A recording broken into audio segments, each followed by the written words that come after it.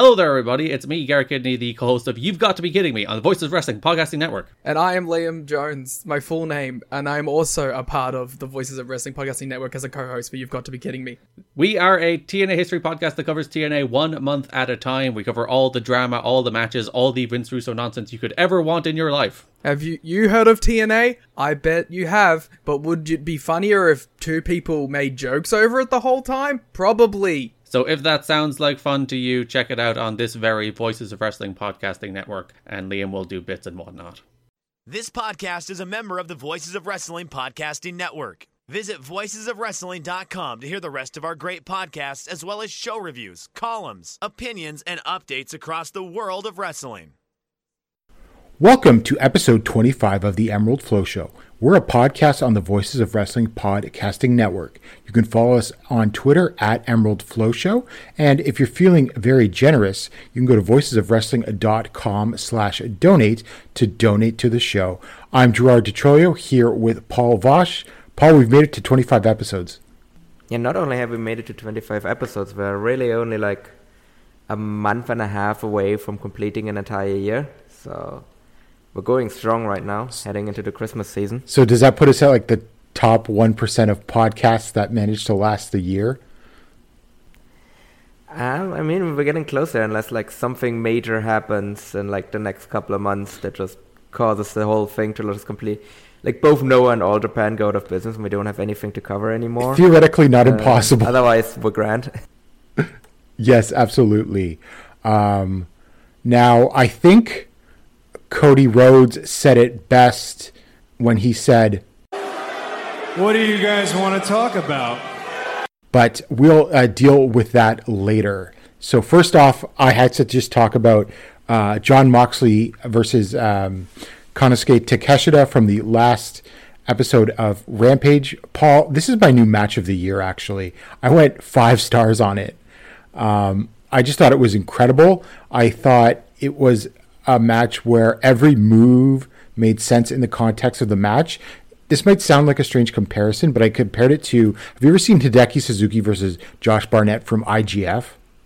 Yeah, I've seen that one. That one was amazing. So it's as good as that one. Well, yeah, but the reason why I sort of invoked that match, because to me, every move in that match made sense, and there was like no wasted motion, basically.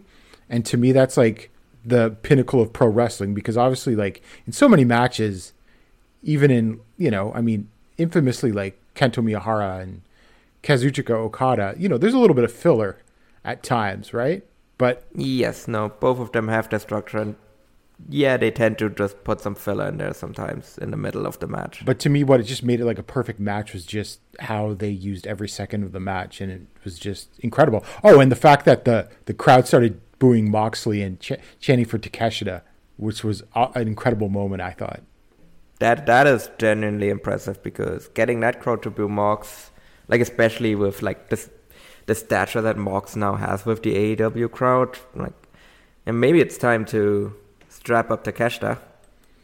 Definitely. I mean, I think after this point, he's going to get that big win on like TV and not on like Dark, and the crowd will go unglued. It'll be like nuclear heat.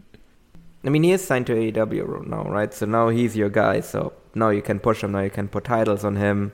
So I think really like they need to do it if that's the reaction that he got for that match.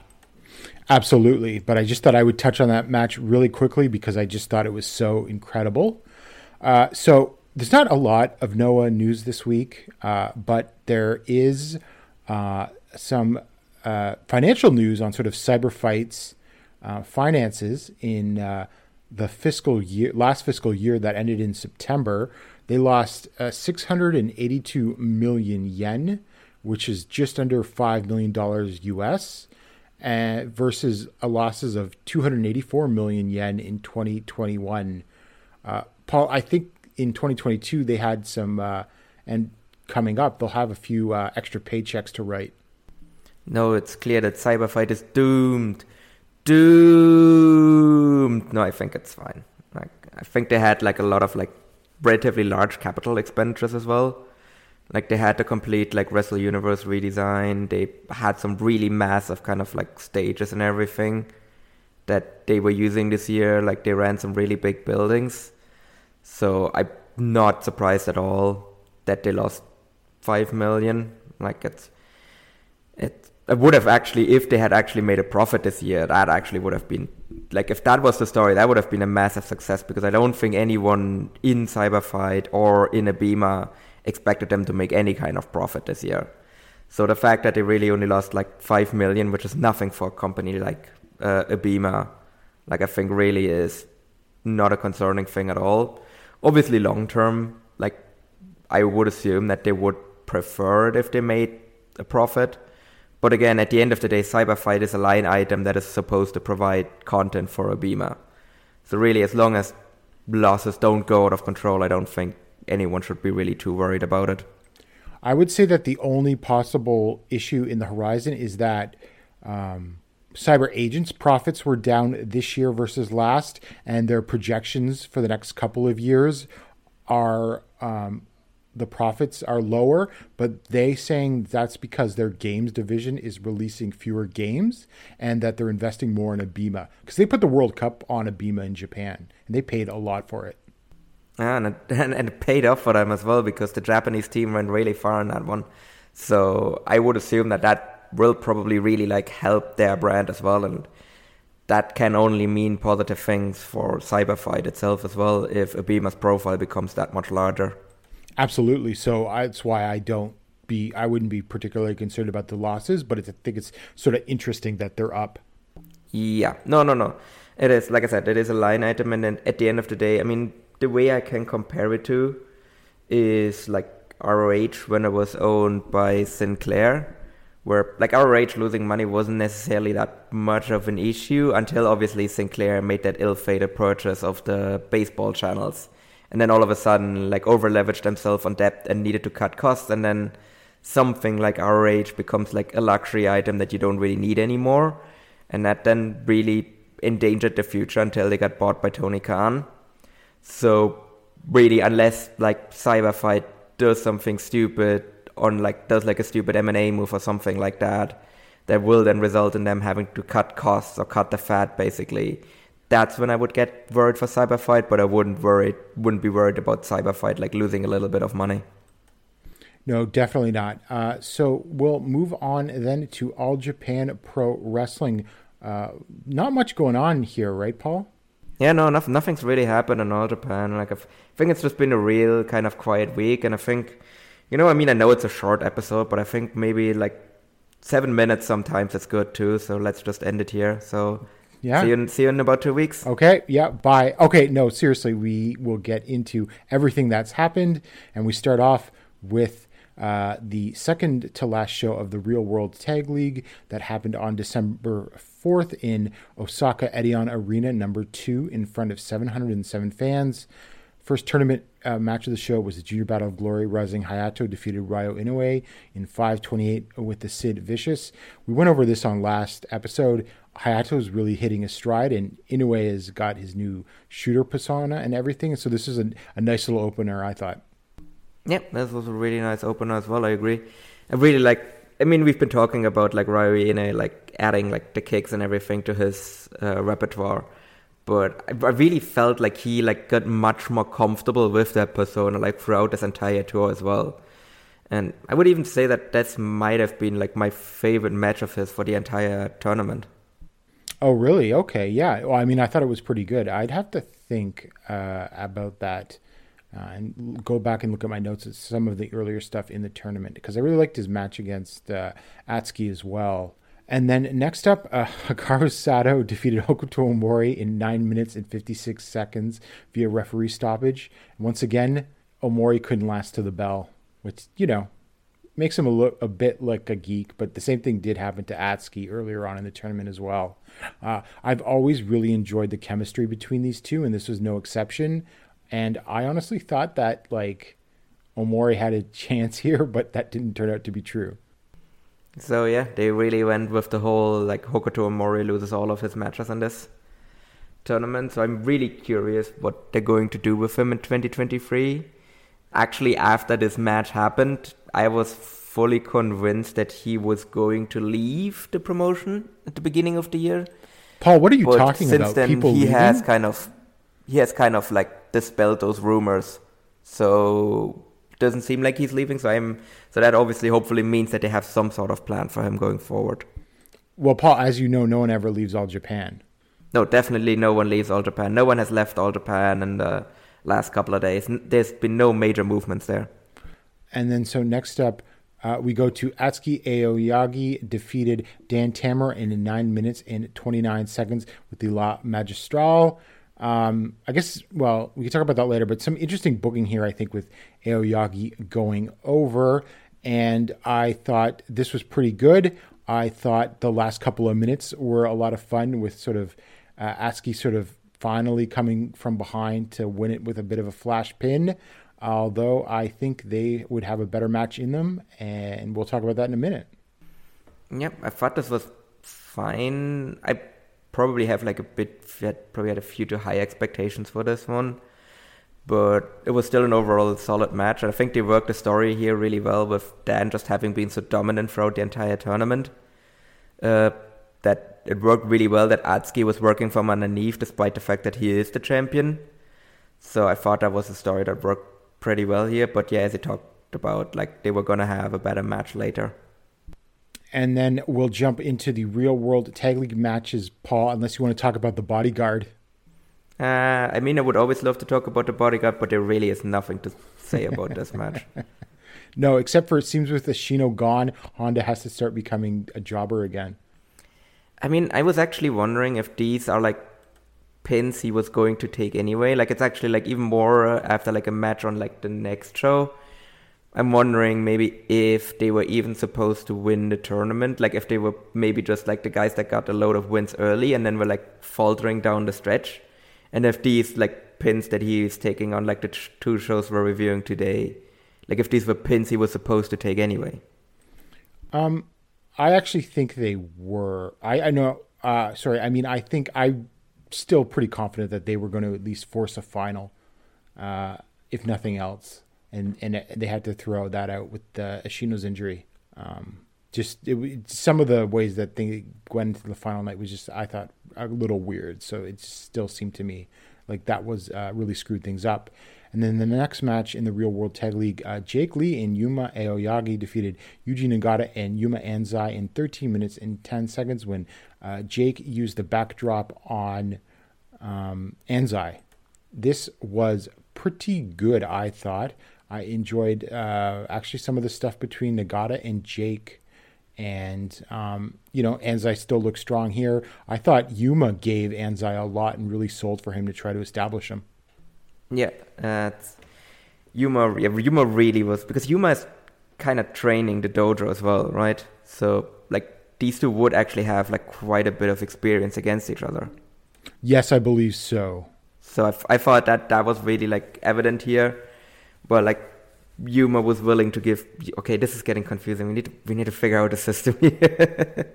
we need to start calling, like, I don't know if it was, we can't even call, well, we probably have to call Yuma by his first name because we can't call him Aoyagi because there's another Aoyagi. So I guess just call Anzai, Yuma Anzai because otherwise this gets confusing. We could so I really thought that Yuma was willing to give Anzai a lot here. I agree with that. And I really think a lot of that was down to him being his trainer and just also knowing that, like, this guy's the future of the promotion. Yeah, we could also call him Blue Yuma. So we're going to call him Blue Yuma. And, well, I mean, we don't have a color for the other one yet because it just has black trunks. So we're going to have to wait until Yuma Anzai gets his, like, proper colors. And then we can give him, like, a color name as well. And then next up, Real World Tag League, Suwama and Kono defeated Koji Doi and Kuma Arashi in 14 minutes and 2 seconds with a giant knee drop from Kono on Arashi. Not good. Yeah, this was bad. Yeah. This was really bad. What did you expect, I guess? Because they were going to pull out the stops. Because I guess, like, Doi and Arashi are basically, like, sort of baby faces now. I think they're very clear baby faces, especially with Total Eclipse just being over. I don't think they really have, like, any kind of, like, heelish thing in them anymore. But, yeah, this was just, like I said, we talked about this earlier, how, like, the Voodoo Murderers team just go like back and forth basically on like cheating and not cheating. I guess this time around it actually worked out for them with the cheating for once. But yeah, I don't know, it was just kind of just the worst kind of Voodoo Murderers match really. And then the main event in the Real World Tag League, Kento Miyahara and Takuya Nomura defeated Shuji Ishikawa and Cyrus in 17 minutes and 36 seconds with a diving rolling clutch hold from Nomura on Cyrus. That was also assisted by a blackout knee from Kento. And I think Nomura is only the second person other than Kento to pin Cyrus in All Japan so far. So that's a bit of a feather in his cap. Paul, I thought this was really good. Again, we'll talk about what I thought was a better match in a minute. But they sort of established some of the dynamics that would go into the match on the following show. And also why I think we were talking about, well, was GOA supposed to go this far? I really don't think that they were going to do the same match in both tournaments back to back with the same results over two on back to back shows. Just makes no sense. I mean, I guess so. So you would have expected then that like Ishikawa and Cyrus would have gone over on the final night, and then like they would have like in the normal tag match. Then that way they would have forced the final, and then like GOA would have won like the rematch on the same night, because like wouldn't that be the only thing that would make mathematical sense? Well, I think I think what the ideal could have been is GOA beat Cyrus and Ishikawa, and then they beat Takuya and Kento, but then you do the breakup angle between Kento and Takuya. I mean, I guess so, but again, like you could have still done that and just well, to be fair, we don't know if Cyrus is going to be around for the like New Year's shows, so that might have been an issue why they didn't have those two guys win. Right. But yeah, it is definitely like very weird that we basically got the same match with the same result essentially back to back as well. And then so we move on to the final night of the Real World Tag League on December 7th at Korakuen Hall in front of 801 fans. So I'll just mention this. They sort of have a Junior Battle of Glory special tag match to open the show, and it was Hikaru Sato and Ryo Inoue defeating Hokuto Omori and Rezing Hayato in 7 minutes and 11 seconds when Sato used a Death Valley bomb on Hayato and not Inoue, and Omori did also not do the job. So I just thought that was interesting. Yeah, would also kind of become clearer, like why Sato got the win here as well. But yeah, it is interesting that like that Omori isn't the guy that took the pin here after he literally lost to every single person in the tournament. So yeah, I mean, they're definitely like giving Sato a bit of a push because he's going to challenge for the belt. But yeah, I wonder like what's going to happen there. But I guess we'll talk about that a bit more like when we talk about the Junior Battle of Glory final. And then I think this is relevant. Shuji Ishikawa and Cyrus defeated Ryuki Honda and Izanagi in 5 minutes and 28 seconds when Cyrus used a good old Vader bomb on Honda. This was like a squash. I thought Honda and Cyrus worked really well together. I would have liked to have seen, obviously, the full GOA team versus Ishikawa and Cyrus, because I think that could have been a great match. But yes, Honda. But I think here Honda doing the job was to put over Cyrus as a threat, as opposed to, he pins Izanagi, big deal. Yeah. No, I would say so as well. Like that just really like establishes Cyrus as just that much more of a threat, like going into the finals as well. And well, I mean, unless like Izanagi literally like walked out after the next match happened, basically. Yes. We'll talk about that in a minute. Okay, in the All Asia Tag Team Title 4 match, Takao Omori, Masao Inoue, coming out to the NTV Sports theme, which I thought was a nice touch, defeated Yusuke Kodama and Masato Hanabata, the former champions Yoshitatsu and Tajiri, as well as Black Menso Ray and ATM, in 7 minutes and 7 seconds when Inoue pinned Hanabata after an axe bomber from Omori, and they failed in their first defense. I don't know what the point of the title change was, because Yoshitatsu and Tajiri were in this anyway.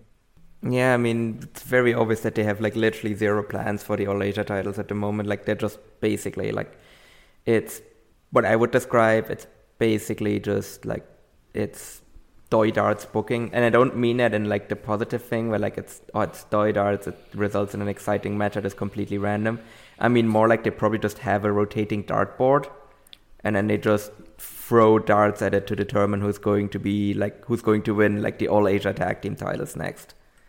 So like that's just what this feels like, and I have a feeling that that's what it's going to be like for like the next little while, because I don't think there doesn't seem to be anyone like whoever is like booking now. There doesn't seem to be anyone there that has any kind of interest in like putting any kind of coherent story together here. Well, we got somewhat of a story after the match. I wish I'd watched this live because I was spoiled on what happened after, because I kind of wonder what my reaction would have been when I hear that music hit. So we got the barks of the dogs, and then Nosawa Wrong Guy's theme. And he comes out, and I think the gist of his promo was something about like, oh, why are you defending these prestigious All Asia tag team titles in like a 4-way and everything like that? And then he challenges and says, oh, well, I need a partner, and it's going to be Kendo Caution. Paul, I don't like this at all. What, Nosawa's booking 3 promotions now, right? I mean, that's what's happening here, obviously. Like he will just slowly but surely like take over booking for literally every promotion in Japan. Like he's booking Dragon Gate, he's booking All Japan, and you'll know that within like 2 weeks he's probably going to be booking New Japan as well. Well, a friend of the pod, Voices of Wrestling contributor Griffin, noted that he's still up on the Great website too. Oh yeah, so he's booking that one as well, obviously. So it's probably going to book Big Japan. Although, to be fair, if he actually starts booking Big Japan, that's probably an improvement. That would be improvement, absolutely. And we'll get into more of what Nosawa in All Japan means later. Next up, in the Real World Tag League, Jake Lee and Yuma Aoyagi defeated Koji Doi and Kuma Arashi in 14 minutes and 16 seconds when Aoyagi pinned Arashi. I thought this was decent. I thought it was a little unfocused in the middle, but I thought the last few minutes, especially like the Arashi and Yuma stuff, was good. Yeah, I was a little bit because I was really looking forward to this match, but as I said, like it was just kind of like middling for a while there. I really liked the closing sequence, but yeah, everything before that, I don't know. Like it was just really kind of missing like urgency, I would say, because like Koji Doi and Kuma Arashi were technically still alive here. Obviously, Jake and Yuma weren't anymore, but yeah, I don't know. Like, I really liked the finish, but then everything before that I thought was just like a bit boring, to be honest. And next up, we have a lot to talk about here. Yuji Nagata and Yuma Anzai defeated Suwama and Kono in 12 minutes and 49 seconds when Anzai pinned Suwama with a German suplex hold. I mean, regardless of some of the stuff that I didn't like in this match, was still, I thought, just obviously a shocking result and a positive result. And, well, there's your proof that this guy's going to be a big deal. Yeah, I mean, if you still don't think that they think that this guy is going, like, despite everything that they've done so far, if you still somehow don't think that All Japan thinks this kid is a big deal, like, just look at this. Like, they literally debuted him at Budokan against fucking Yuji Nagata. Had him like had his theme played live in the arena, and then just like 2 to 3 months later, he gets his first ever pin over Suwama of all people. Like, they are going to push this kid, and they're going to push him fast. Like, if it's going to work is a different question, but they are absolutely definitely going to try. Like, he is going to get a rocket push like next year. Like, I don't think he's going to win the Triple Crown. Like, I think that would be absolutely insane. But he's probably going to challenge for that belt. Like, he might already challenge for it next year. He at the very latest will challenge for the Triple Crown in 2024. And I don't think that's a very, like, outrageous prediction. Oh, no, not at all.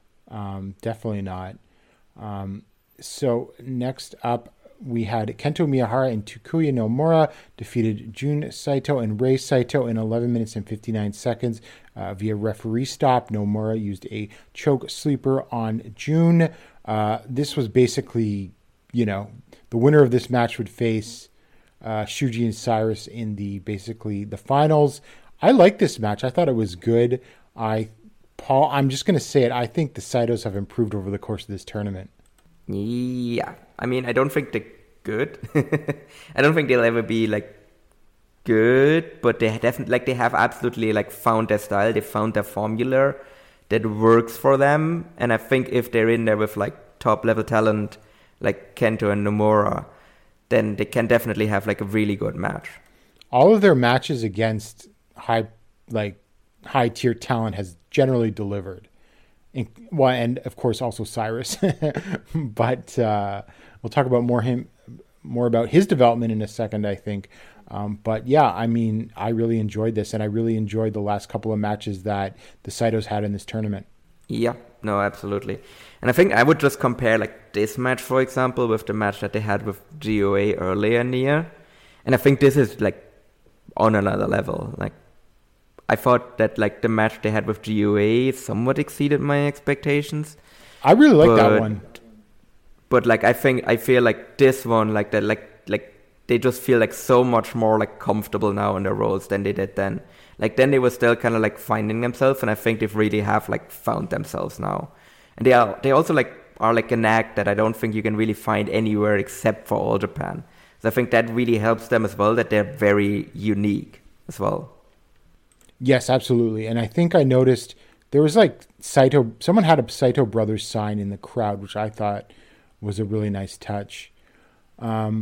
I just realized, Paul, on the previous show, and we got to talk about this because this Voodoo Murder is related, so I will.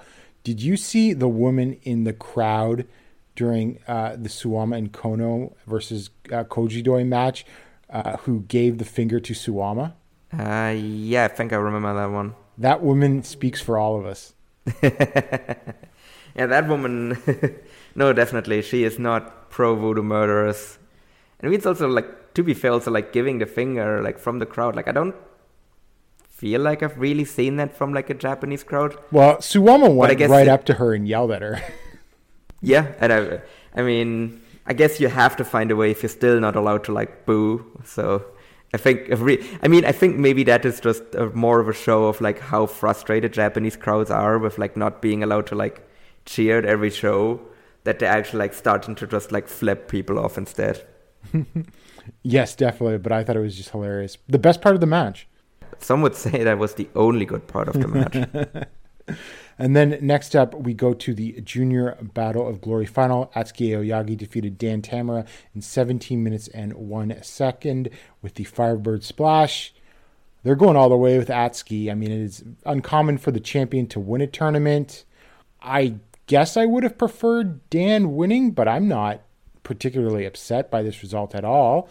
And I thought this was the best Dan Tamura match I've ever seen and the best performance from him I've ever seen. He was still a little shaky at parts, like he blew that what was going to be a Death Valley bomb off the top rope or something. It sort of just became a slam off the top rope and stuff like that. But still, like, this was very good. Yeah, no, I really like this one as well. I don't have an issue at all with Atsuki winning here. I think it makes sense if you want to like properly establish him as the ace. I think actually having him hold the belt and giving him the win here makes a ton of sense, because I think that just definitively proves to everyone that like he's the guy. Like, and if you want to like get to the top of the motion, like that's the guy you need to beat definitively as well. So from that perspective, I think the booking here makes sense. As I said, I also agree that this was Dan's best ever singles match. Like, thought that was a really strong performance from him. Yeah, he can still improve his consistency, but I really feel like throughout this, I think what I've been talking about as well throughout this tournament is that, like, just like the Saitos actually in the tag league, is that Dan has really like found a style now that works for him, because he was just too heavily focused on the grappling before. Whereas now he is just like a lot more of like a power guy, and I think that works really well if he's in there with a flyer like Atsuki Aoyagi, where like he can, because he is like such a thick boy, he can like base very well for Aoyagi, so Aoyagi can like go a bit more wild on the high flying stuff as well. and then Dan can like kind of throw around Aoyagi as well, and that just results in a really, really good like match structure as we've seen here. But I would say that these guys probably have an even better match in them, which I'm certain we will see at some point soon as well. I agree. Yeah, they could get something better in time, and I think so. I guess it'll be interesting though. Like, do they do something with Dan right away, or was this just like, oh, we'll send Dan to the finals just because we need to send someone to the finals? Like, do you think he's going to be elevated coming out of this? I would say he's getting elevated or coming out of this, because like just look at where he is now compared to where he was like 6 months ago. Like 6 months ago, he was just like he was still the young boy in Evolution, just getting pinned like left, right, and center, just getting like beaten up by Suwama like after he turned on them. And then he like goes to Budokan, wins the All Asia titles, and then goes on a really dominant run here in the Junior Battle of Glory. So I think he's already been elevated. And I think that he is also going to stick, because like they are really clearly going for like a refreshment of the junior division. So really kind of building it around Aoyagi, Hayato, and him makes a ton of sense. Now, I don't think he's going to get like a massive push like right away coming out of this. He's probably going to like fade for like a little bit.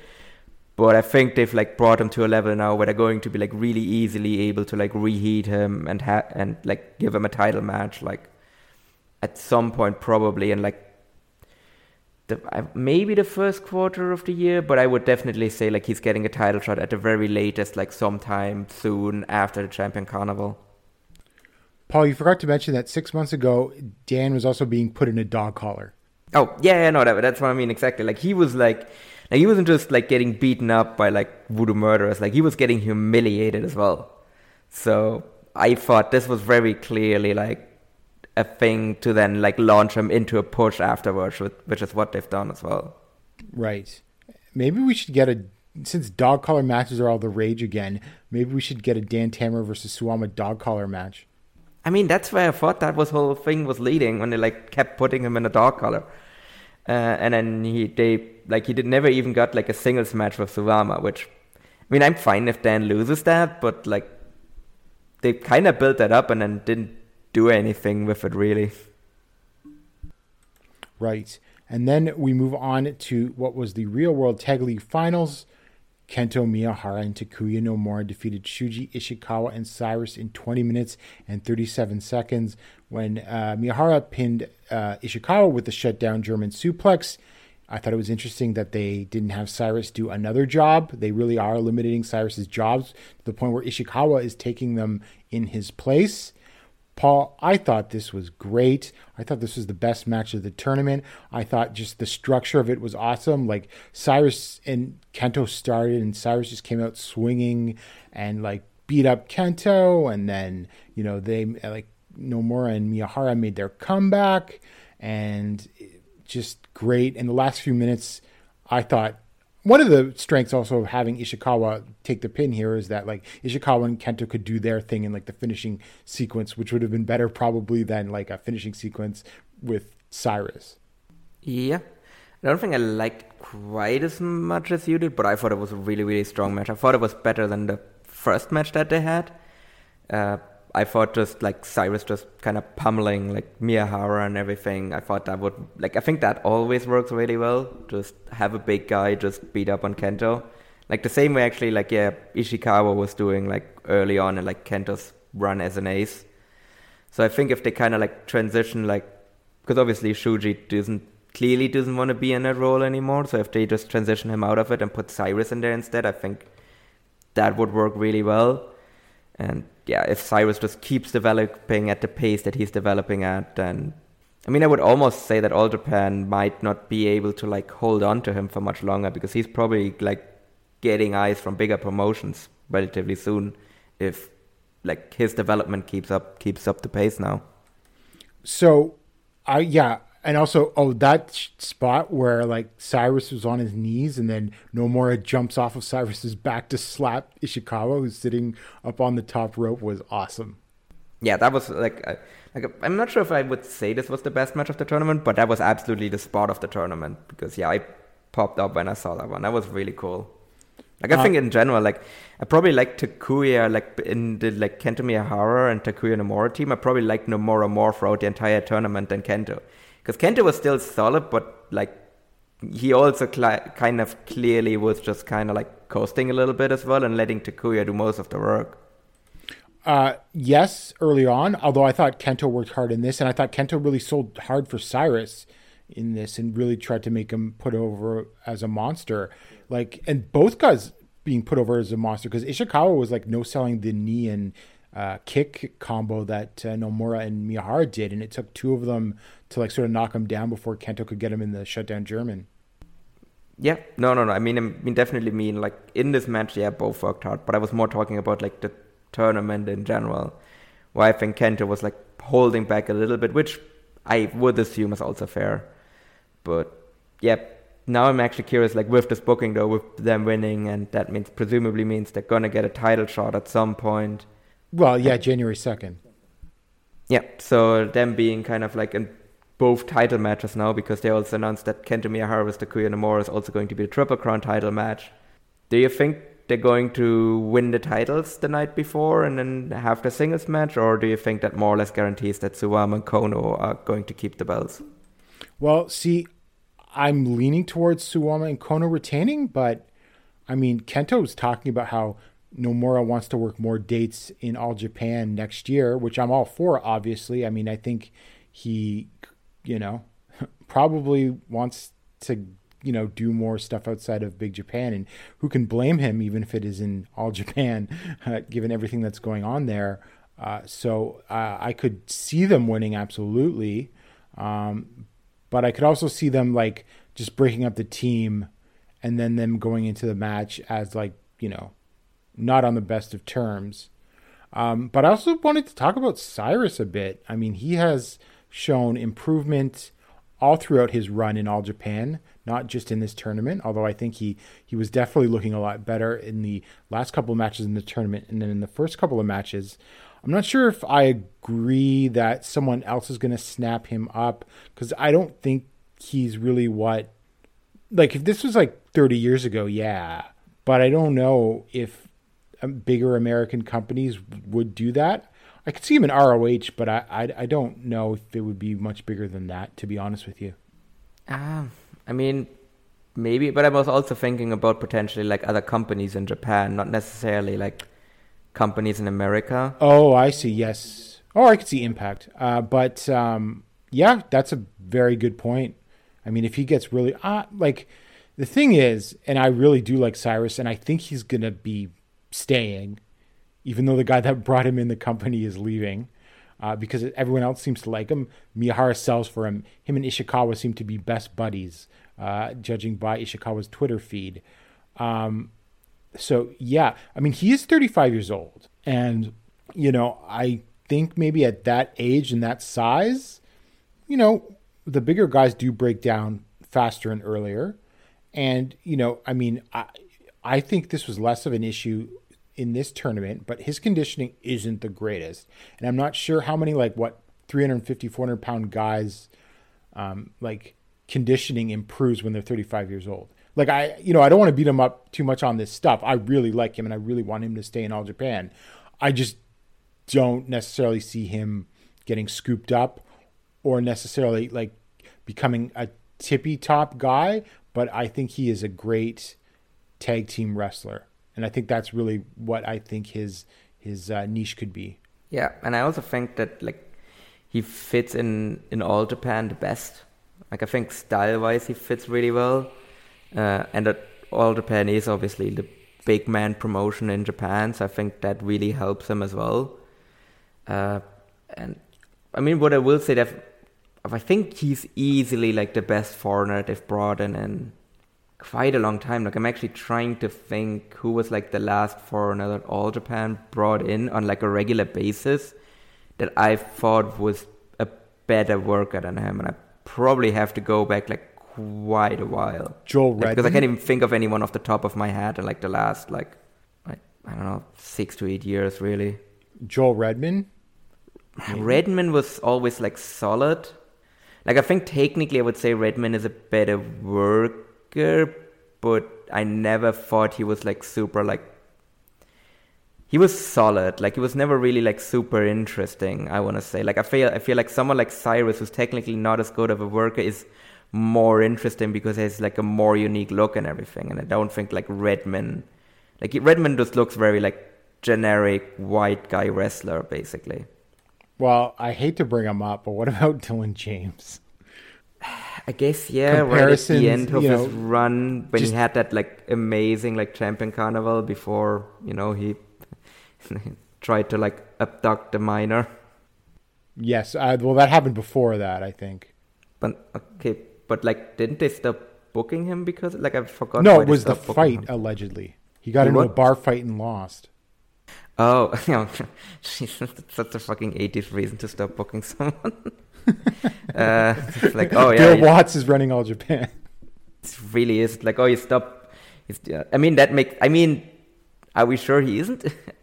Because you just look at the Cyruses, or look at the Cyruses. You look at Cyrus, you look at the Saitos, and like that's absolutely things I could see in like Mid-South in the 80s. Oh, for sure, absolutely. But that was all Japan in the 80s too. Yeah, so maybe the spirit of Giant Baba from the 80s is booking all Japan. Maybe. It would be an improvement. So, I don't know. What do you think of the tournament overall, Paul? I thought overall, like, enjoyed the tournament. There wasn't really much of anything in there that, like, blew me away, but I thought it was really, really solid. Definitely in terms of, like, recent real-world tag leagues, like, it didn't really hit the highs of some of the, like I would say I liked it more than the 2020 and the 2021 version.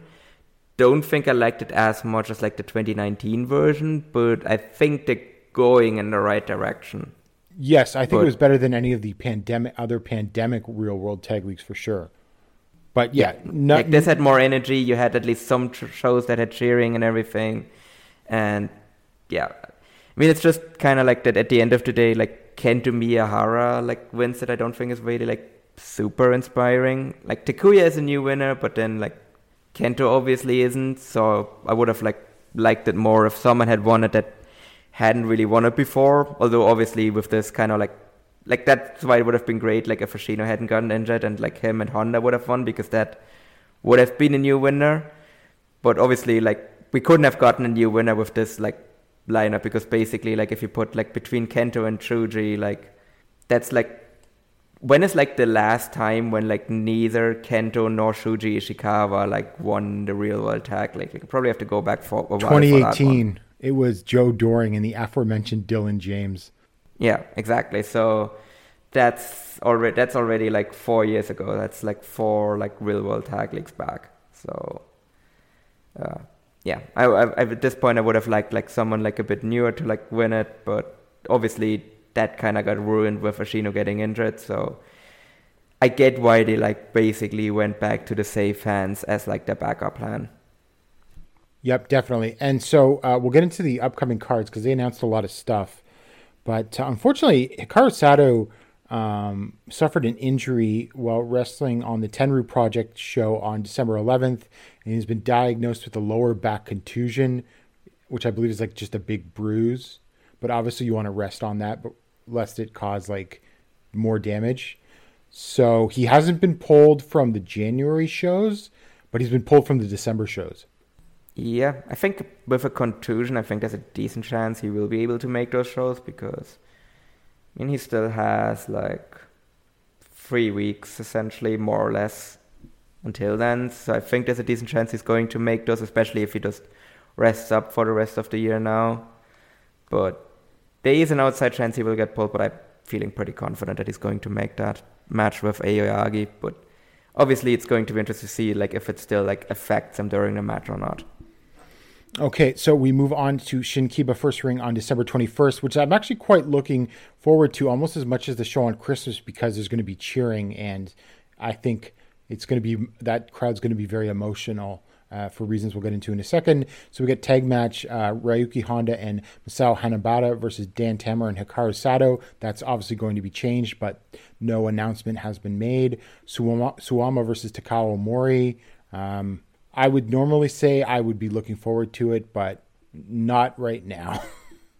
Then Yoshitatsu and Tajiri versus Jun Saito and Rei Saito. Paul, is someone doing the job on their way out of the territory in this? Yes, it's Yoshitatsu because he's also leaving, right? Well, yeah, I will touch on that because, okay, I'll just say it. Sounds like they opted just not to renew Tajiri's contract and told him hit the road. And so, like, why don't they do that to Yoshitatsu? I don't know. I don't really know what they see, what the value is they see still in Yoshitatsu.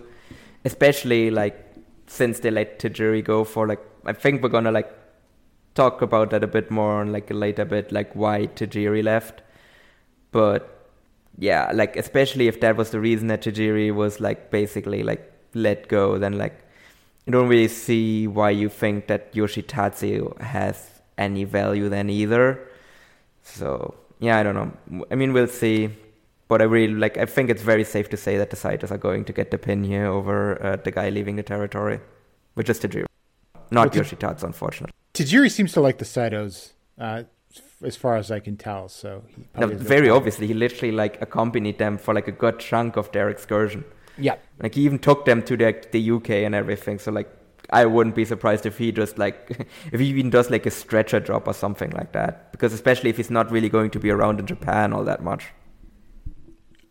No, he's got actually a match on January 3rd in Kyushu Pro, but I don't know if he has any bookings in Japan beyond that.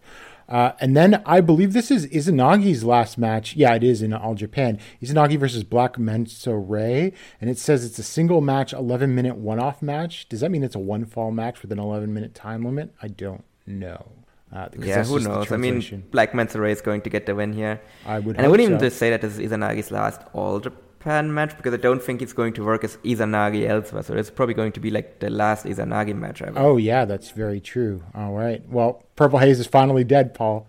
Yeah, I think now everyone's gone, because we haven't really... Yeah, I think no one really is left in the promotion now that is still, like, regularly working there. Well, yeah, because Irie hasn't been around in a few months. Yeah, because Irie has been busy with, like, stuff and, like, Strong Hearts and everything. So. And he's traveling again, because I know he's like he's wrestling in Canada in January. And he's going to Germany in March for 16 Carat again. So, yeah, Purple Haze is truly and fully gone now. Yeah. Paul, do you think that, I don't know, I mean, he's only 37. Do you think they should, like, bring back Yohei Nakajima because of the direction the junior division is going in now? Yeah, I mean, he's still on that, like, self-imposed suspension back from he was, like, supposed to team with the mysterious Black Tiger 7. So maybe now is the time to, like, bring him back from that suspension. And no, I also feel like Yohei Nakajima, like, all kidding aside, Yohei Nakajima fits him better than Black Menso Ray in that current junior division. I mean, it's also, like, notable that he hasn't really done anything within the junior division recently. Like, he was just teaming with Izanagi, and if Izanagi is now gone... So, like, that's one less comedy guy. Like, what's he going to do? Wrestle Masao Inoue in opening matches on every show? Yeah, especially if, like, Takao Omori isn't really doing all that much of that stuff either. There's really, like, nothing... Like, I guess maybe team with ATM it would be, like, his one thing to do at this point. Yeah. But, like, ATM isn't around regularly, so I think, like, yeah, and I really enjoyed him when he wrestled as Yohei Nakajima. He needs better gear, though. Like, and the few times he has gone, like, serious as Black Menso Ray as well, I've enjoyed him as well. So I think he would really fit well within the, like, current style of the junior division. So I think that's a really good idea. And then next up, we have a Junior Battle of Glory 2022 special tag match. It is Atsuki Aoyagi and Hokuto Omori versus Rising Hayato and Ryo Inoue. I guess I could see them starting a new storyline with Hokuto in this match, or maybe that waits till the new year. But either Hokuto or Inoue is taking the fall here, I think. Yeah, I think this might be, like, the time to, like, start kind of the rebuild for Hokuto Omori, so I could very easily see him get his win back over Inoue here, especially because they have been building that up for so much. And I feel like there is a point that they've actually named this a Junior Battle of Glory special tag match and just haven't like said this is like a tag match in general. So I feel like that probably has some sort of like significance. Yep. And then I'm really looking forward to this one. Singles match, Shuji Ishikawa versus Yuma Anzai. I think this will be great. Ishikawa will give him a lot. I don't think they're going to do a shock win, like beating a former Triple Crown champion in a singles match in Shinkiba first ring. But I am really looking forward to it. I mean, that was actually going to be my question. Like, do you think he has a chance? Because I don't think his chances are 0%. Like, with any other rookie, I would say he has a 0% chance of winning this match. But I think he has. Don't think so. If this is a 15-minute time limit match, maybe they just go with the time limit. I could see them do that, but I mean, it's also like for me, like based on the fact that they're just like that Shuji Ishikawa doesn't really seem to have kind of any interest in getting pushed anymore. So, I mean, I would maybe save it, for something bigger than just like than just a random Shinkiba first ring show. But it would obviously be a shock if he wins this, but I don't think it's unreasonable to think that, like, I would actually give him like, I don't know, like a 10-12% chance of winning this match, which feels insanely high for someone that has only been wrestling for like a couple of months. That's true. I think that's a reasonable. Those are reasonable odds for an Anzai victory. And then this is almost certainly going to be the main event, even though the actual match order hasn't been announced. Special tag match featuring Kento Miyahara, Jake Lee, Yuma Aoyagi, and Naoya Nomura. But the thing is, the combination of the teams will be announced on a special lottery that day. But Paul, this is pro wrestling, so I have a very strong feeling that they already know what the combination of the teams are going to be, and I think it's going to be Yuma and Naoya versus Kento and Jake. What do you think of that? Yeah, absolutely. I think definitely we're going to like see like Kento and Jake team here, unless they want to like have Kento pin Jake one last time. I could see that happen. But I think otherwise, I feel Jake. like Kento and Jake teaming like one last time. I feel like, because I don't even know how many people remember that like Kento and Jake used to be like a tag team when they were coming up. Like they were the original like nucleus of Next Stream. So I feel like putting them together like one last time, I think is like a nice thing for like Jake on his way out. Well, Paul, it's funny you bring up them as the original nucleus of Next Stream. Because if you'll forgive me a minute for using this term, but this is really leaning into a lot of All Japan lore, featuring two guys, one that's leaving the company and one that's left the company already. Oh, you think? So do you think we're going to get a curtain call situation here where all four guys will just hug it out afterwards? Well, that's very possible, but it just seems interesting that they're still leaning into the lore when they've lost 50% of the guys in the match. Yeah. Although they're very clearly trying to bring back like one of the guys that has left. That's what I'm gonna say. Like, what do you like? And he's on every show in January. So what are your odds that Naoya Nomura is coming out in a tracksuit on January 2nd at the beginning of the show? So I am kind of cautious to make predictions for that, because I will fully admit that I cannot be emotionally, like I cannot look at this issue like from like a very like emotion-free like stance, basically. Like there is just like that part of me that just really desperately wants him to come back, because I think that's such a good story, that's such a feel-good story after everything that's happened, and it's just a thing that makes sense to me for like both sides. So I would really, but then in terms of like how much would I actually think that will happen, I will say that I would probably say it's about 50-50. Because it's very obvious that all Japan wants it to happen. I think it just really depends whether or not Naoya wants to come back full time. And if he doesn't, like even if he's just there as a regular but not as like a contracted guy, like I think that's already great.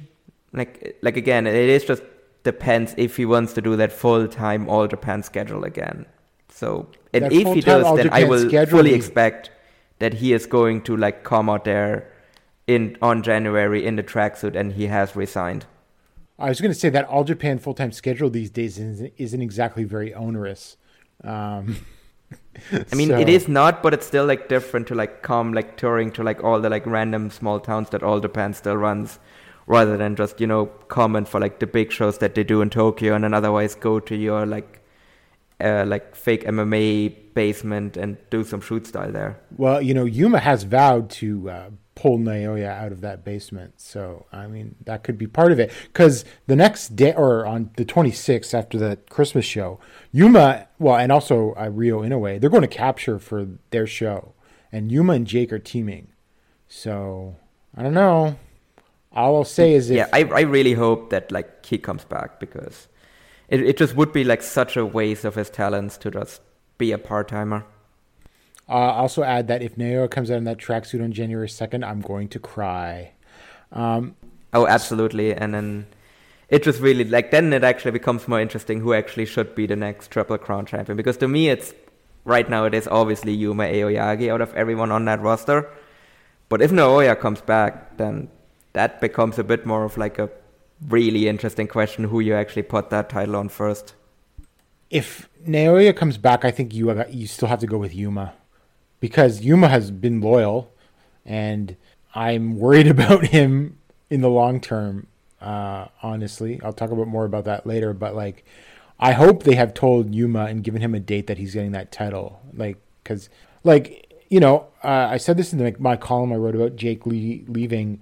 I don't begrudge Yuma if he leaves in 2024 because he hasn't won the Triple Crown yet at all. Also, I think it's just a smart business move. You got to make him the guy. And at this point, Yuma has blown past Naoya in the charisma department. That's also, I think, a major factor.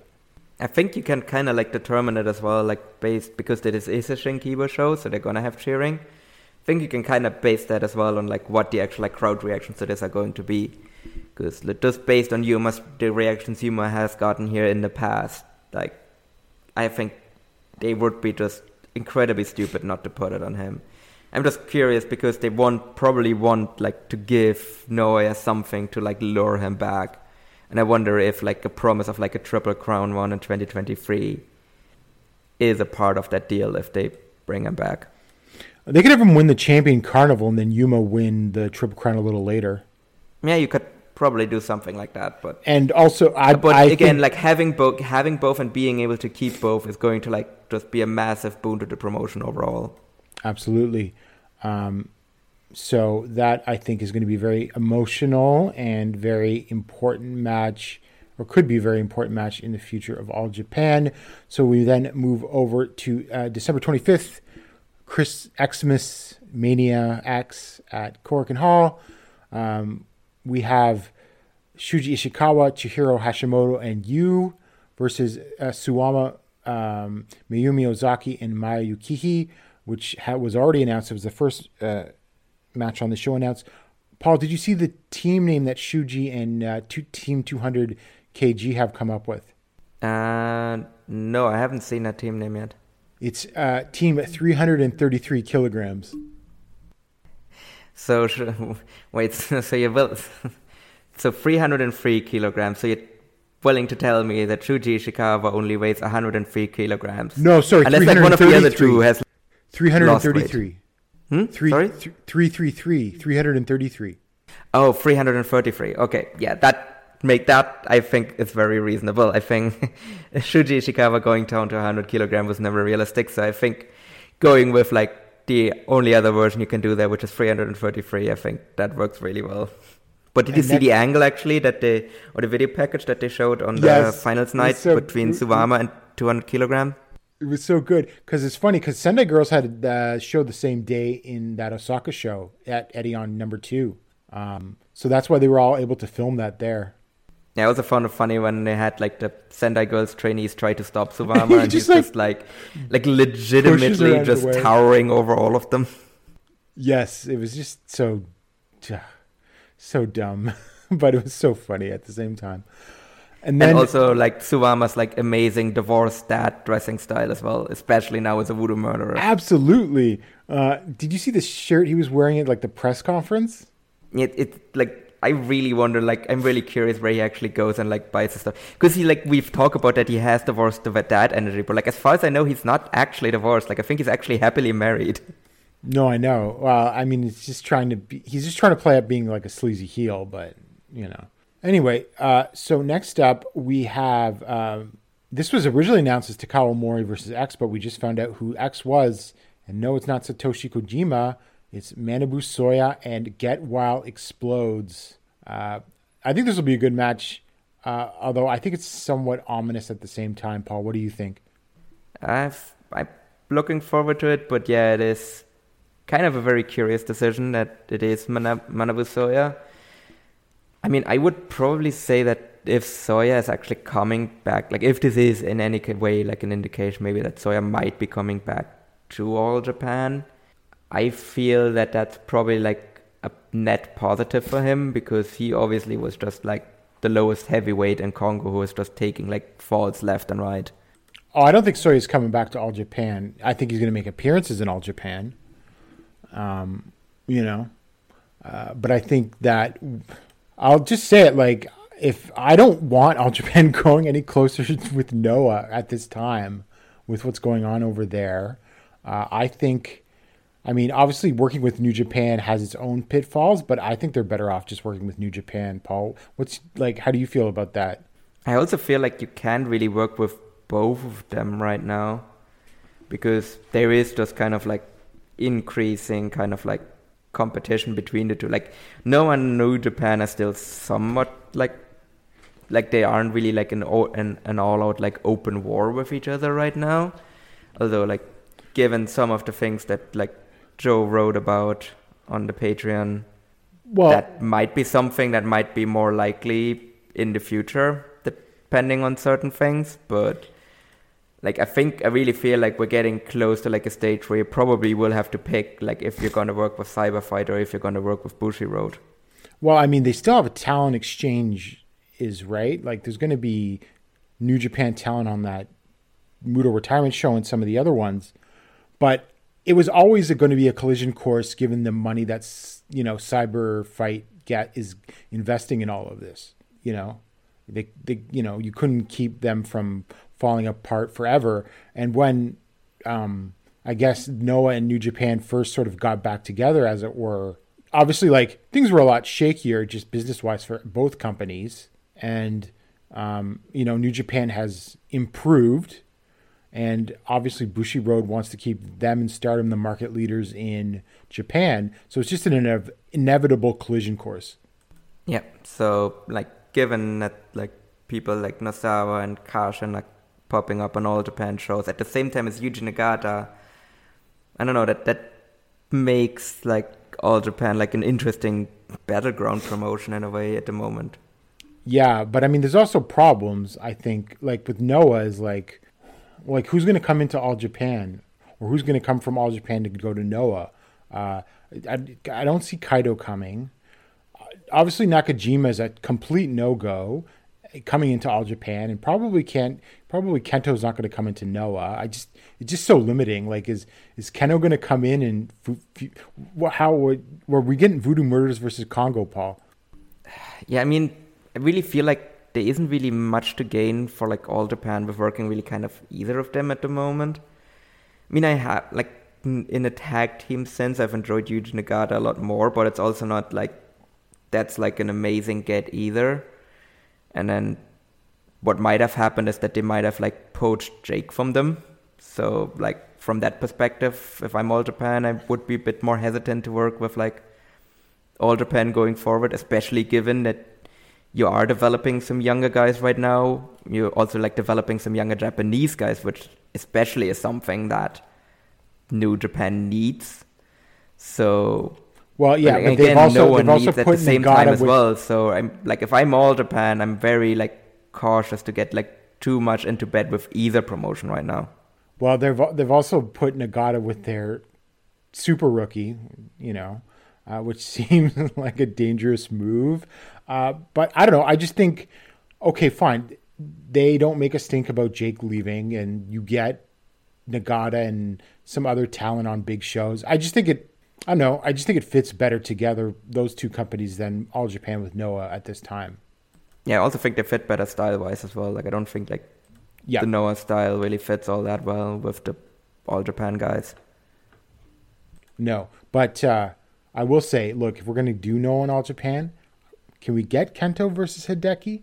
Can we? I mean, I'm really in favor of that one. Like, I feel like if you're gonna get anyone, that's one to get. But like, is Hideki even signed to Noah? I don't know. Isn't he like technically still a freelancer? Probably, but there's a lot of freelancers in Noah, I think, actually. Metro, and maybe there might be some that might be like joining like sometime next year as well. Yeah. Yeah, we'll get to that in a second. So next up, Yoshitatsu versus Naoya Nomura. Another body sacrificed at the altar of getting Naoya back into the company.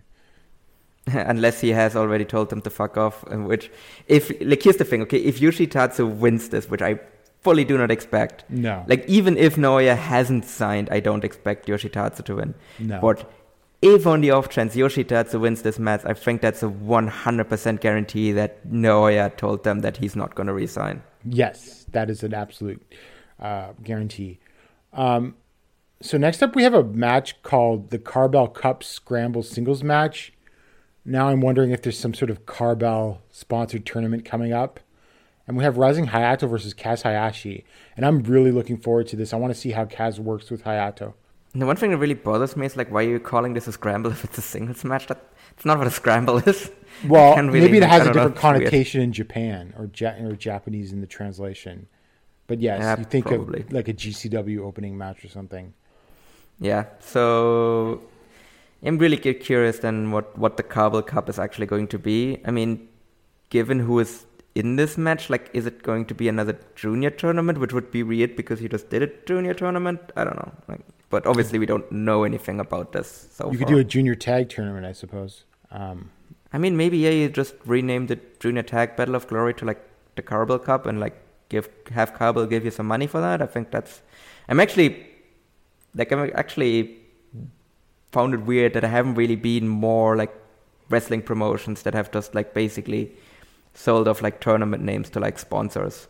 I know that they do that kind of for like the G1, where it's the G1 presented by Axe basically, but I'm curious that no one has ever actually like just straight up just sold up like the name of the tournament and just make a little bit more money, because it's not like, especially for like lower level, like I don't know anyone will get angry if it's like no longer like the junior Battle of Glory, the junior tag Battle of Glory, but instead it's like the Carbell Cup. I don't think anyone would really care, and you make some money doing that.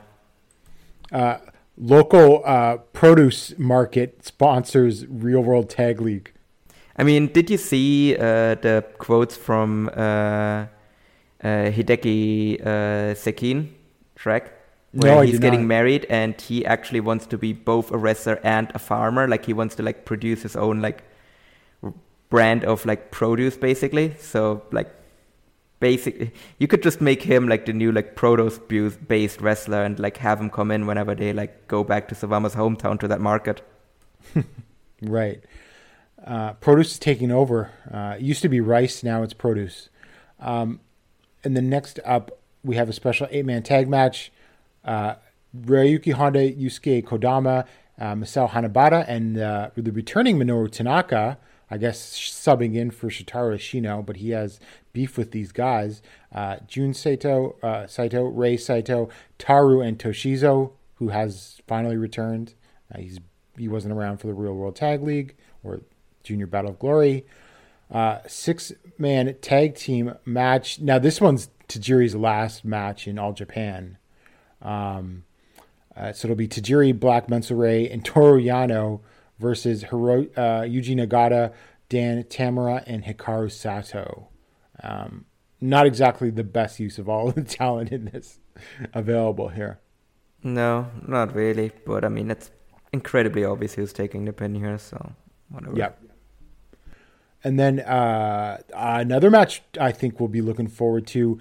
Hokuto Omori, Ryo Inoue, and Yuma Anzai versus Yuto Nakashima, Raihoe Oiwa, and Kosei Fujita. Paul, I could also see Hokuto finally getting his win here. I mean, it's definitely the most likely person to get a win here. So I could actually also see Yuma Anzai get the pin here as well, but I think like this might be another one. Does New Japan let Anzai pin one of their young lions? I don't know. Probably not, but yeah, I would say that Hokuto is like the most likely one to get the win here. But I'm actually looking forward to this match, just like based on like the last time like the New Japan, like Young Lions came into All Japan, that match really like over-delivered. So I kind of expect this one to over-deliver as well. Absolutely. It'll be heated. It'll be awesome. And then what I probably would assume would be the last main event, because someone's last match in the company, Kento Miyahara, Atsuki Aoyagi, Taichi, and Yoshinobu Kanemaru versus Jake Lee, Yuma Aoyagi, Sanada, and Bushi. Strange.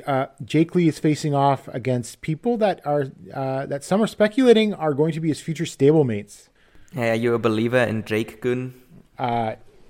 No, but it'll probably be like Taichi Gun or Zach Gun, and then Jake will be like along for the ride. I mean, I don't know how likely that is, but it seems like something they've planted. I don't know.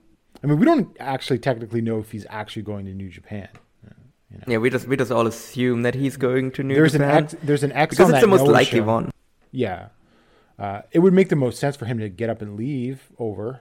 To be honest, I mean, maybe they're also just gonna make him like like the fifth guy or whatever, or like how many members are there now in LIJ? Like whatever, he's just gonna be maybe like the newest guy in LIJ. He doesn't have enough. And if he just teams with Sanada, LIJ, well, you could say Sanada, but I mean, Sanada has a certain kind of charisma that. His stoicism is more charismatic than Jake's stoicism, if that makes sense. Yeah, I mean, we'll see. Like, for now, that is obviously, like, fully, like... For now, that is still, like, no one really knows for sure that he's coming in. It's just that it seems like the most likely version, but I don't think it's, like, I don't think he has, like, actually, like, signed a contract or anything like that yet. No. And then, so, really quick, in the January 2nd, Hikaru Sato versus Atsuki Aoyagi PWF Junior title, Suwama and Kono versus Kento Miyahara and Takuya Nomura for the World Tag Team titles, the New Year's Battle Royal featuring Masanobu Fuchi. Then you've got Minoru Suzuki, Kaz Hayashi, Mitsuya Nagai, and Naoya Nomura as the announced outsiders. January 3rd, the Takao Mori and Masao Inoue versus Nosawa Rongai and Kendo Kashin. Paul, what are the what are the chances you put Nosawa and Kendo Kashin winning? Let me see. I don't have a coin on me right now. Otherwise, I would just flip it and determine it based on that way. Because I think that's really it. Like, at this point, it's just, like, basically just flip a coin and you have, like, an equal chance to, like, win, essentially. Well, I mean, Nosawa is retiring. I mean, allegedly retiring. So I will say that Omori and Inoue retain because, it's not like Nosawa has a problem putting anyone over or anything like that. He'd probably do the job to Omori. And then Kento Miyahara versus Takuya Nomura for the Triple Crown. Yuji Nagata will be on this show. He's not on the second. And then you've got Suzuki Nagai and Naoya Nomura again. On January 15th at 2AW Square. This one looks a lot of fun. Black Menso Ray and Kaiji Tamato versus Oji Shiba and Takuro Niki. And then on January 11th, you've got Yoshitatsu and Oji Shiba versus Dan Tamura and Hikaru Sato. So Shiba working a few matches in January. And then you have Takao Mori versus Masao Inoue. I don't know if that gives anything away. And then singles match, Black Menso Ray versus Black Tiger. Now, I was wondering if this was Black Tiger 7. No, Paul, it's the Black Tiger we got back in October. Or that's August. Like the one time I would have preferred to see Nosawa in a singles match. That Black Tiger was just the absolute shits. Oh, Jesus Christ.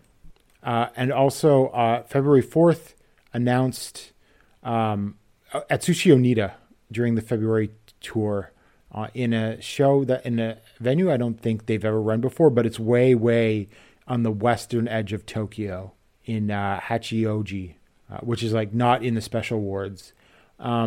And then finally, Paul, Kotaro Suzuki's coming back, and he's going to be on a couple shows in January, which is interesting because I thought he was DDT bound, and he probably still is because I think he's been announced to a DDT show. But you got to do Atsuki versus Kotaro, right? Like, that's what this is building to. Yeah, I think, like, very easily, like, just bring in another, like, established veteran and just, like, feed him to Atsuki, I think is, like, the way to go here to, like, like that way you also keep like other challengers fresh as well, and there's really like nothing like Kotaro loses here, and I think Atsuki just like gains a lot by beating Kotaro. I mean, I'm not sure it'll be as spectacular as Hayato versus Atsuki, but I think it will be the best, most well-rounded match that Atsuki's had in his reign. Yeah, I think like Atsuki also like he is already really good, but he's still young. So I think he can learn a lot from working with someone like as good as Kotaro as well. So it can only help him. All right, so that is all of the upcoming shows for All Japan. Paul, it's time. Do you know what time it is? Vader time? Not quite. It's time to talk about Jake. Paul, what are your thoughts? Let me just reminisce about like all of the like great memories we've made with Jake along the way. Just, you know, him starting out as such a like hopeful young boy in the promotion, getting his first push for Next Dream, getting horrifically injured, coming back, getting his first push towards the main event, failing horribly, getting pushed back down, winning a tag title, getting horrifically injured, coming back, being pushed to the main event again, failing horribly, turning heel, getting the Triple Crown, having a okay reign, getting injured, coming back, winning the title, getting geeked out even more, losing in the tag league, and then leaving the promotion. What a fucking weird run this was overall. Yes, and I mean, you might have even sounded more negative on him than I am. But I think, you know, look, I just can't. I know that some people really feel very passionately and are upset about this, and I just can't be. Like, for them, like, this is what Naoya Nomura was for me, that Jake is to them. Like, you know, I was completely gutted when Naoya left. Not to mention I had to go like almost 2 years with like no medical updates, being like, is this guy ever going to wrestle again? That was very, you know, upsetting to me as a fan. I mean, there were moments like, and I've written this many times, there were always those moments where I thought Jake was on the cusp of finally putting it all together, including as, you know, a heel in Total Eclipse. I really liked that match back in June between Kento and Jake, where Jake finally beat Kento in a Triple Crown match. I thought that was their best match since before the pandemic. Probably like, the January 2020 match.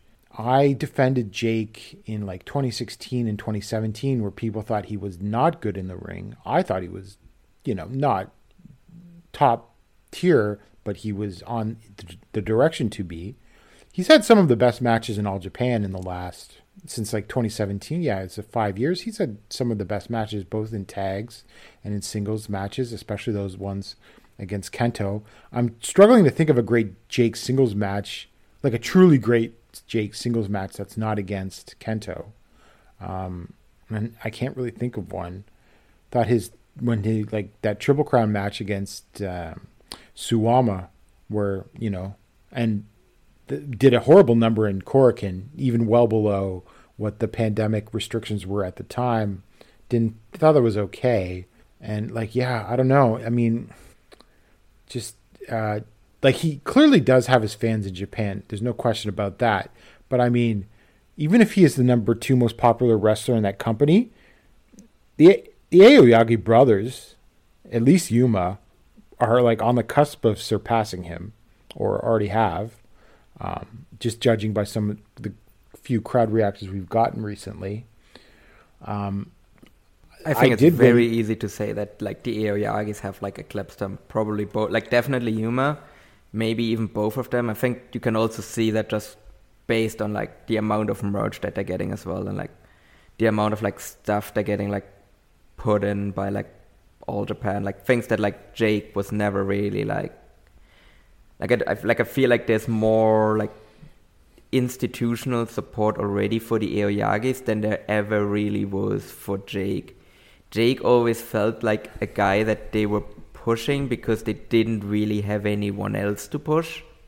Well, so they pushed him instead. Yes and no, because I think, yes, there's, I mean, back when Jake was getting pushed, the roster is even technically thinner than it is today. There was definitely less young talent. I think you always had to give Jake a push to the top and try it out. Like, I don't think they were wrong to ever do it. Because, I mean, he could deliver match quality wise, even if he wasn't able to clearly get on quite to Kento's level, popularity wise, so I don't think pushing Jake was a mistake. It's just that he never, like, here's the thing. You can point to a lot of bad luck. You can point to Suwama getting COVID, so you had that convoluted match where Jake finally won the Triple Crown. You can point to the fact that he obviously gets the push during the pandemic and all of these other things. Like you talked about, he blew out his knee just on the cusp. Wasn't it him and Naoya just won the world tag titles for the first time together, and then he blew out his knee? Yep, basically that's what happened. Like they finally, because that really felt like that was really like when felt the promotion was getting behind both of them and really starting to give them a serious push, and then he just immediately, like, that whole title reign got derailed, and when he blew out his knee, and then when he came back, they kind of like changed course on that as well. But I think then he like left Nextstream and kind of like started going down his own path. And I think even Naoya was sort of spinning his wheels for a bit after that tag team had to end. So yeah, I mean, that was some missed opportunities, I guess, for both men, although felt like, they were, I mean, everyone thought Nomura was going to win that 2020 Champion Carnival and everything like that. So they were pushing them at the same time, like, right? Like, let's not forget, like, Jake and Kento both had 2 Triple Crown matches in 2019, but so Naoya and Kento also had 2 incredible Triple Crown matches in 2019. I know, like, you could say that they sort of positioned Jake as the top rival to Kento, even more so than Nomura. But, I mean, by 2020, like, even right before the pandemic, to me, like, Yuma had made so many strides that I was like, this guy's going to surpass Jake in a very short amount of time, and he did. I thought as just a character, the charisma, and I suppose, in the in-ring work, too. I think Jake arrived at a higher level of in-ring work, definitely a lot sooner than Yuma. But once you got into 2020, like, Yuma was catching up fast.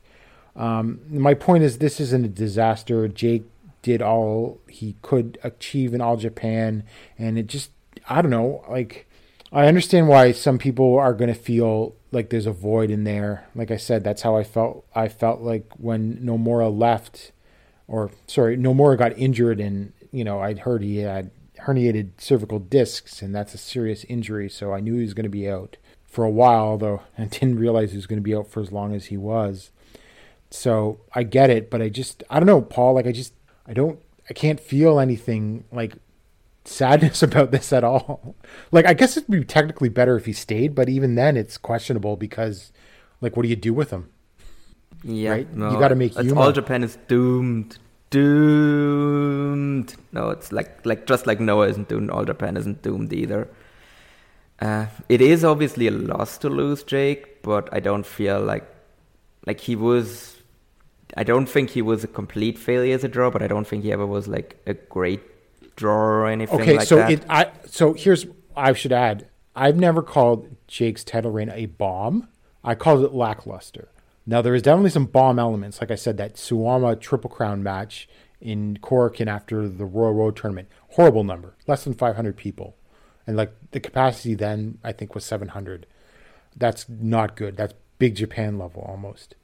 Now, he did well in those Oda Ward shows against Kento. But again, that's Kento.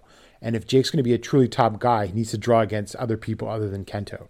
So that's why, I don't think it was a total disaster, but definitely, I don't know, just the signs were there. Could Jake be his own man without Kento? And I wasn't convinced that he could be. Like, he always had. I feel like that's Kento. Actually, ultimately, that is really Jake's biggest downfall. Is the fact that he has great chemistry with Kento, but not necessarily really anyone else, and that he just, like, everything he does only ever really works when it is in relation to Kento Miyahara.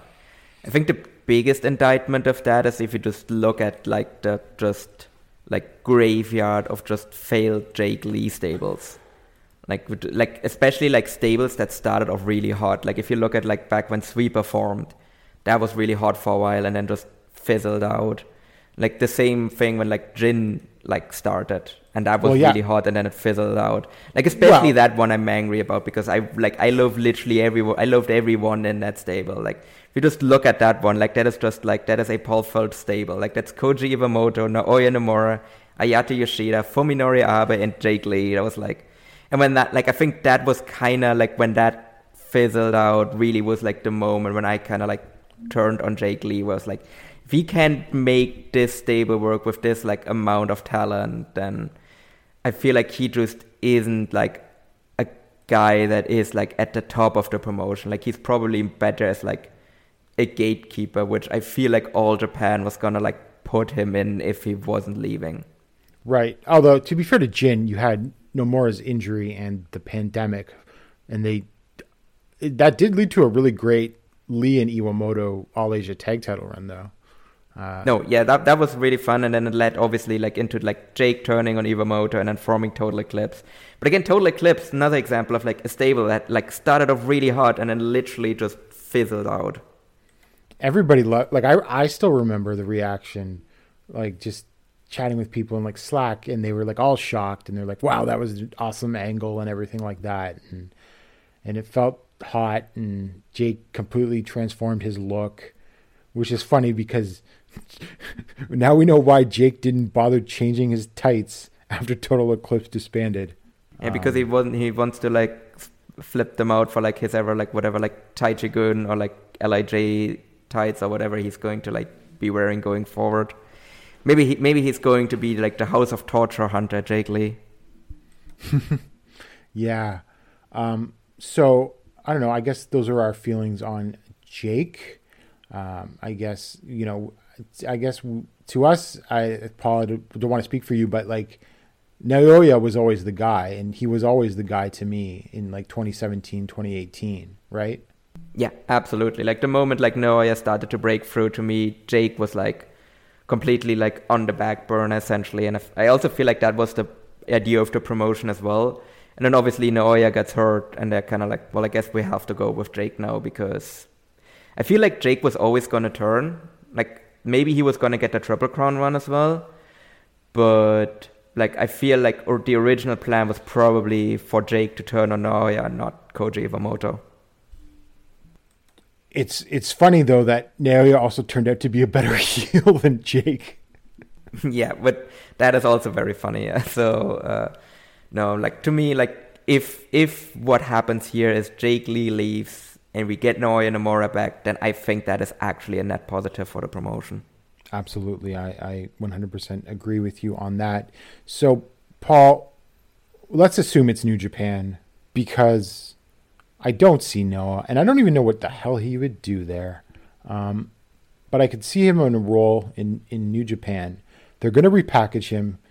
He's going to look different. Maybe they'll give him a new haircut and obviously new gear. Without even getting into a debate, and I think Suzuki Gun would be most likely. I've seen everyone say everything from LIJ, which I actually think is like the least likely, to Bullet Club in general, to House of Torture. But Paul, what's he going to do? I don't think he gets any higher than Sonata is now. I think Sonata level is an absolute best case scenario for him. I don't see him get higher than that. Like New Japan recently has been a bit more willing to push guys that aren't like people that come from the dojo, but just historically speaking, there is just a limit to people that aren't like New Japan trainees, like how much they can achieve within the promotion. But I also feel like the two people that have actually like broken through that glass ceiling are two people that had already shown like outstanding like things at their previous promotions. So I'm talking about Ibushi and Shingo. Like both of them were like bona fide draws and like DDT and Dragon Gate respectively. And I don't think like Jake is even close to the level of like established star or like draw that either man was in their previous promotion. Like So, like, to me, Sonata level is, like, the absolute maximum ceiling for him. Like, I think that's also, like, if everything goes right, like, he gets over with the crowd and everything, then I think he has a chance to get Sonata level. To me, he's probably more, like, even below that, like, regardless of, like, where he ends up. I mean, how does he even get over? Like, I don't know. I mean, you cannot, like, obviously New Japan has a certain ability. They have, like, the resources to make people into stars or at least enhance their characters. But I don't know. Like, I'm sort of curious to see what Jake looks like because I don't know. I'm just so used to this. Well, the several different versions of Jake, I suppose, that we've had in All Japan. Like, it would take, I know, I still think it's the New Japan star machine is not enough to take Jake to that next level. It wasn't for Sonata. And I think that's probably the best comp to Jake. Yeah, no, I think Sonata is the best comp. Like, and yeah, as I said, like even the Bushi Road Machine, which just like, I mean, just look at what they did to like Stardom and like a year and a half. And it just completely just massively transformed the entire promotion to just be like a really kind of a bit of a juggernaut now. Whereas they brought in Sonata and they did try and push Sonata, like, because they did try and make Sonata and it just didn't really work. And I just don't see that, like, because we've seen pretty much everything of Jake, I think, that we can see. Like, I don't think there's any kind of, like, hidden potential in Jake that he just hasn't brought out yet.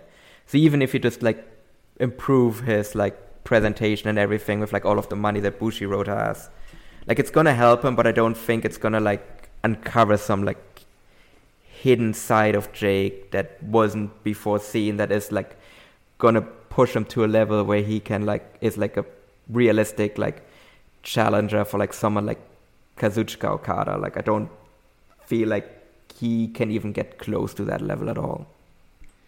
No, I guess I will give Jake credit. I think he has the potential to work hard, so I think he will be working very hard when he debuts, if it is into New Japan. So I will be curious to watch that. I'm gonna watch it because, like, I really like, this is like one of the most interesting jumps just in terms of like how we conceive of him and how, I don't know, because not a lot of people don't watch All Japan, right?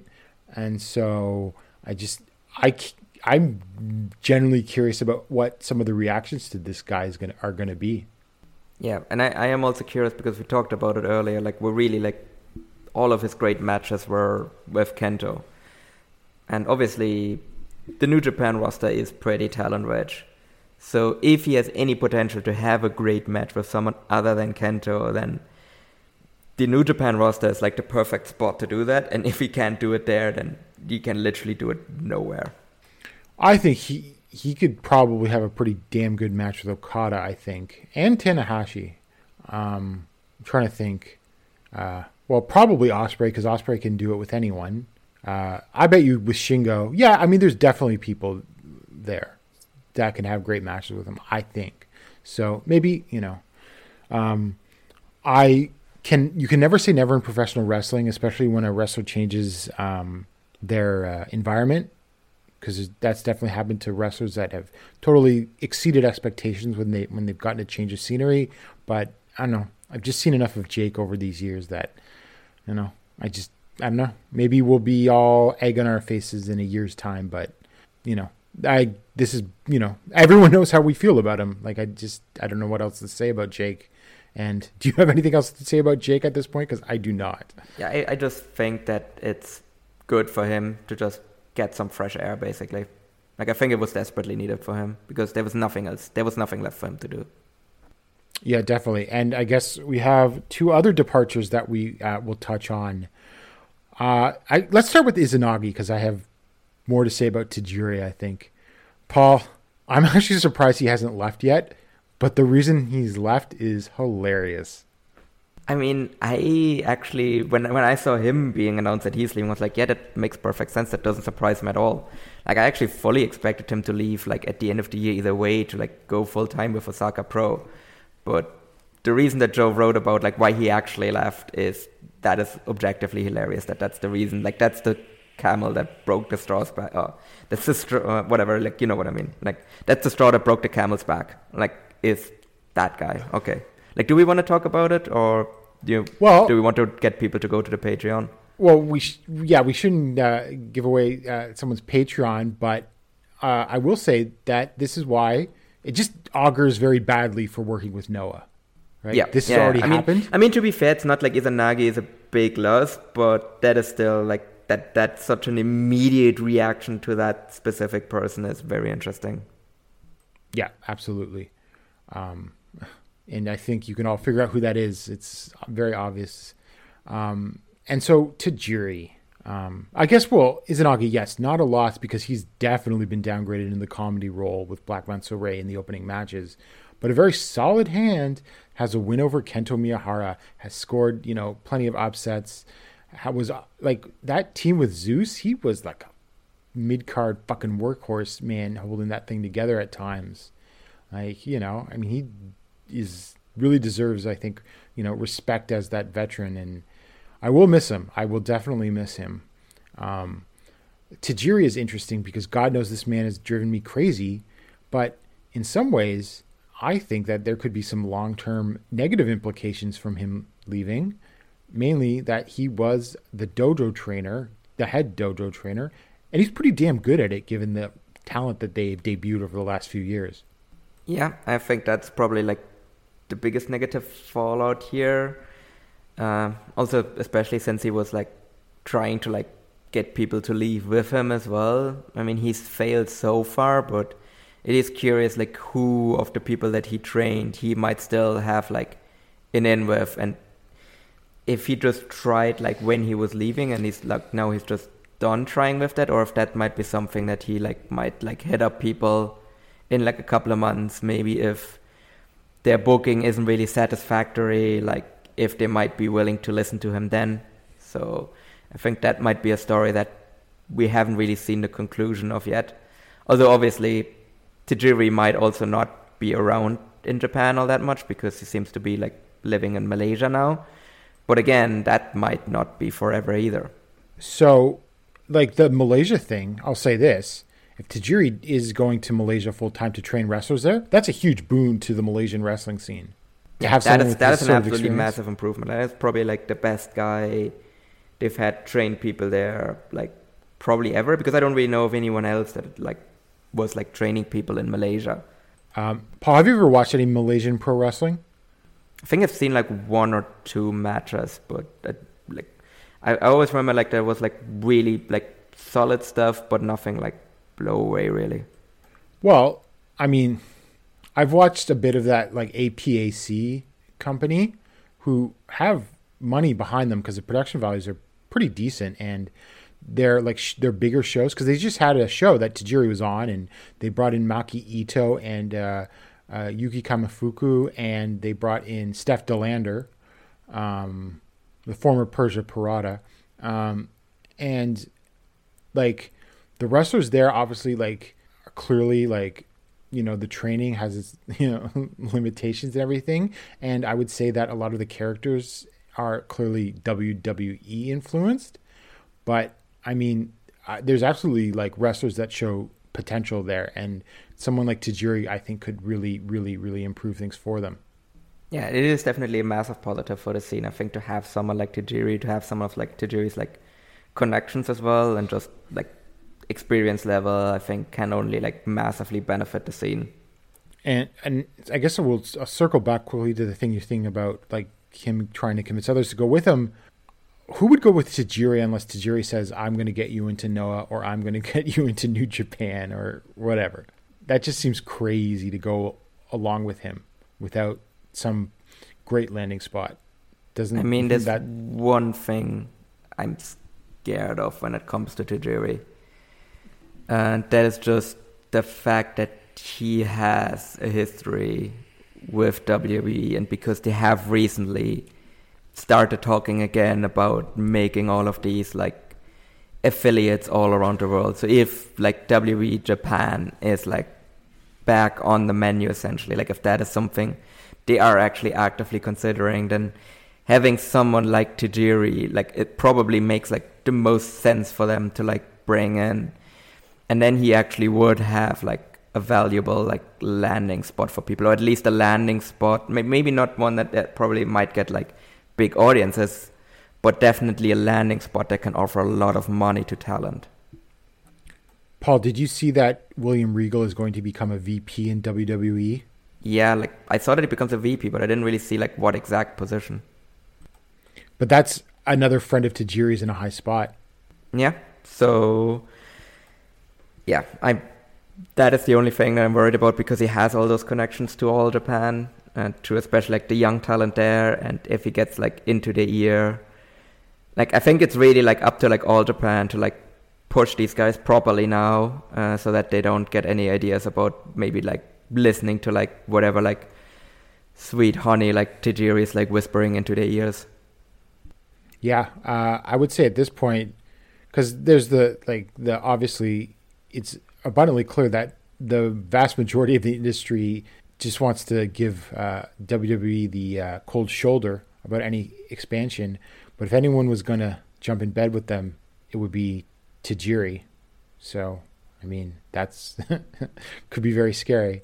I mean, it makes it even weirder that they actually keep around someone like Yoshitatsu, because like he also is like a former WWE guy, and like those generally tend to be like the only people in Japan that give a shit about WWE as like former WWE guys. Well, I think give a shit about WWE in terms of maybe wanting to see them in Japan, but like there's a lot of wrestlers, and surprisingly so, that are big fans of a lot of different WWE wrestlers. Like, I mean, Hiroshi Tanahashi loves Shawn Michaels, and which I always thought was so funny. And then, so, you know, but I don't think Hiroshi sometimes Tanahashi... great wrestlers don't have great taste in wrestlers that they watch. But Hiroshi Tanahashi would never sign with WWE. No, absolutely not. Like, yeah. Like, doesn't Naito have, like, someone that he really likes in WWE as well? But, like, that's another one that is, like, never, ever going to sign with WWE. No, I can't remember who. I don't know. Who was the Joshi wrestler? I just saw this yesterday that, like, absolutely loved Kelly Kelly. Wait, what, really? I don't remember that one. Yeah. I think it was... I can't remember. I think it was someone in Stardom. I mean, that's the one promotion where that actually somewhat makes sense, but still. Yeah. I mean, like regardless of who it is someone that is just an infinitely better worker than Kelly Kelly. I think that's a very safe thing to say. Yes, absolutely. And then I guess, Paul, given what's going on now in All Japan, what do you think of Tajiri's booking? Because it's clearly like Total Eclipse was his fingerprints all over it. And the junior division. It was mediocre at best, I would say. It was better than whatever they were doing, or what they were doing with like Voodoo Murderers around the Budokan show, because that was just kind of really shit, and it took like the wind out of like this promotion sales really. But I also don't feel like his booking was like I did like the first half of the year. Like I think they did a lot of interesting stuff in the first half of the year. But I think it's already questionable how involved he still was in that, because he also went on that lengthy like excursion and everything. So like probably he was already like, I don't know, like his power was already reducing at that point. I don't think he was like completely out of power at that point, but it was definitely like more of a committee already. So like I think really like, because he booked probably for like most of like 2021, right? Which is, probably. I don't know, it wasn't a bad year, it was just kind of an interesting year. Ishikawa was doing stuff too. But, I mean, Tajiri was almost certainly booking, I think, the junior division, and that was like some of the worst stuff in years. And it's weird, Tajiri leaves, and then all of a sudden the division looks like the best it has in years. Yeah, like, because, like, yeah, the moment, like, because as bad as, like, all the Voodoo Murder stuff on top was, like, the junior division just completely, like, turned around, and all of a sudden they started pushing all of the young guys, and it actually worked, and they got over. So yeah, weird how that works. So yeah, I don't know, and especially like the thing that probably left like the worst taste in my mouth was him giving that title reign to Super Crazy, especially because Super Crazy then immediately turns around and like jumps to Noah. Like, that was just, like, completely unnecessary. Like, no one benefited from that except for Super Crazy. No one really wanted this. I don't think even, like, Japanese fans were, like, happy to see this. So, yeah, no, that was just a complete failure. That was, like, by far his worst booking decision. Absolutely. And, well, I mean, it wouldn't shock me if stuff like that eventually caught up to him, you know, from the board of directors and President Fukuda and all those guys. Like, what is he doing with all of this stuff? So yeah, that's Tajiri. You know, it's funny, Paul, because I was watching the Secret Santa match that I was given for the Voices of Wrestling Secret Santa today, and it was a tag team turmoil from Backlash 2005. And in it was William Regal and Tajiri as the champions, or at least they were the champions going into the match. And it wasn't a very good match at all. Very like classic paint by numbers WWE like gauntlet thing that you see on the pay-per-views within the tag teams. But god damn it if Tajiri wasn't great.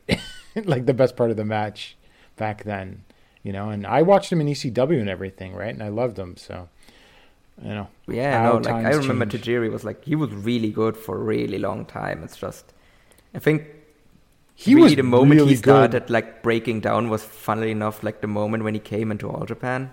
Yep. I mean, I think did he debut in 95 or was it earlier? Because he was good by 97. He was really good by 97. Yeah, he was definitely one. He was a fast learner, yeah. And like he kept up really good working style for a really long time. Like he also adapted really well. Like when he started to like slow down, he adapted really well to like the veteran style. And then it was just like, yeah, just like 4 or 5 years ago when he just completely just lost it. Yeah. So that's, I think, about it. We covered the departures, we covered the shows, we covered the upcoming shows. Paul, do you have any final thoughts? Because we talked about a lot about All Japan today. Well, I am maybe just quickly mentioning that I still need to watch actually my Secret Santa match. But let's just say it is a match that we would probably like review if we ever do like a historical show about All Japan. Cool. So you can look forward to that. Those will be going up on Voice of Wrestling very soon. And I guess, you know, I don't know. I mean, I probably to a fault, but I don't know. I think the January shows look good, and I'm pretty hopeful about that. Yeah, I think I'm not worried about these departures at all. I think all of them are net positives. Right. Or maybe not Izanagi even leaving, but like Izanagi was always going to leave. Like I think even if that person doesn't come in, like I think Izanagi is leaving anyway. Well, it's not even just the departures. It's just like, okay, so we still have the Voodoo Murders slogging around, but I don't know. January looks good, so hopefully, you know, we'll have some sort of sense like what exactly is going to go on, and can we finally rid ourselves of this? And because like I think 2021 also had like a really good first half, and then before things sort of fell apart or declined, and maybe fell apart is a strong word, but declined in the second half of the year. So it would not shock me. 2019, I think, is the word. Like 2019 had a great first half, and then it just fell apart when Aoki died. Yes. Also, so I would not shock me if we come back on a show in March or February and we're like, oh, All Japan is so great, and then by the end of the summer we want to, I don't know, we're taking pot shots at Suwama again or something like that. Yeah, we'll get into like, I don't know, like November, and like Yuma still hasn't won the Triple Crown, and Tajiri just keeps ringing his phone, and yeah, let's see.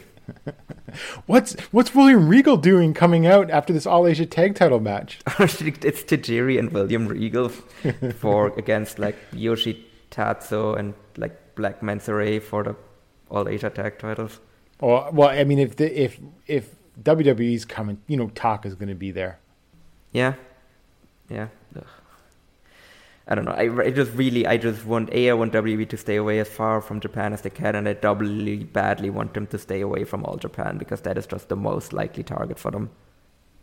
Well, since we're on this topic, I'm just going to say this because this is something that just really bothers me. But I hate when I've seen this several times. I hate when people say Tony Khan should buy All Japan. No, fuck off. No, he shouldn't. He absolutely shouldn't. Like, there's no reason for him to buy it. Because I don't think the people realize what he's buying. He's not buying the fucking tape library. They don't control that. The people saying that Tony Khan should buy All Japan don't even watch All Japan. So just fuck off. That's my sense of that whole thing. But anyway, I think we've talked long enough about all of this. I don't know about our recording schedule over the holidays. We'll probably record something at some point, or maybe something even special. But we'll get back to you on that, and we'll figure it out. But so, Paul, I think, though, you can say that feeling good in 2023? Yeah, I think I'm feeling good for 2023 for both promotions. I think the All Japan kind of January schedule looks very promising. I think the from what I've heard, like tickets for the Budokan show for Noah move really, really well, and yes, I'm really looking forward to that show as well. So yeah, I think both promotions are kind of entering 2023 at least with potential to have a good year. We'll see if they'll actually manage to capitalize on that in January, or if one or both of them kind of shit the bed out of the gate. A bad booking decision in either company could definitely do that. So we will see. All right. So for Paul Vosh, I'm Gerard Detroyo, and we will talk to you in a few weeks. Hi, I'm Case Lowe, co-host of the Open the Voice Gate podcast. The one question I'm constantly asked when it comes to Dragon Gate is, how do I get into the promotion? Well, stop asking and start listening to the Open the Voice Gate podcast, released every Wednesday on the Voices of Wrestling podcasting network. For exclusive news and show reviews, look no further than the leader in Dragon Gate coverage, Open the Voice Gate.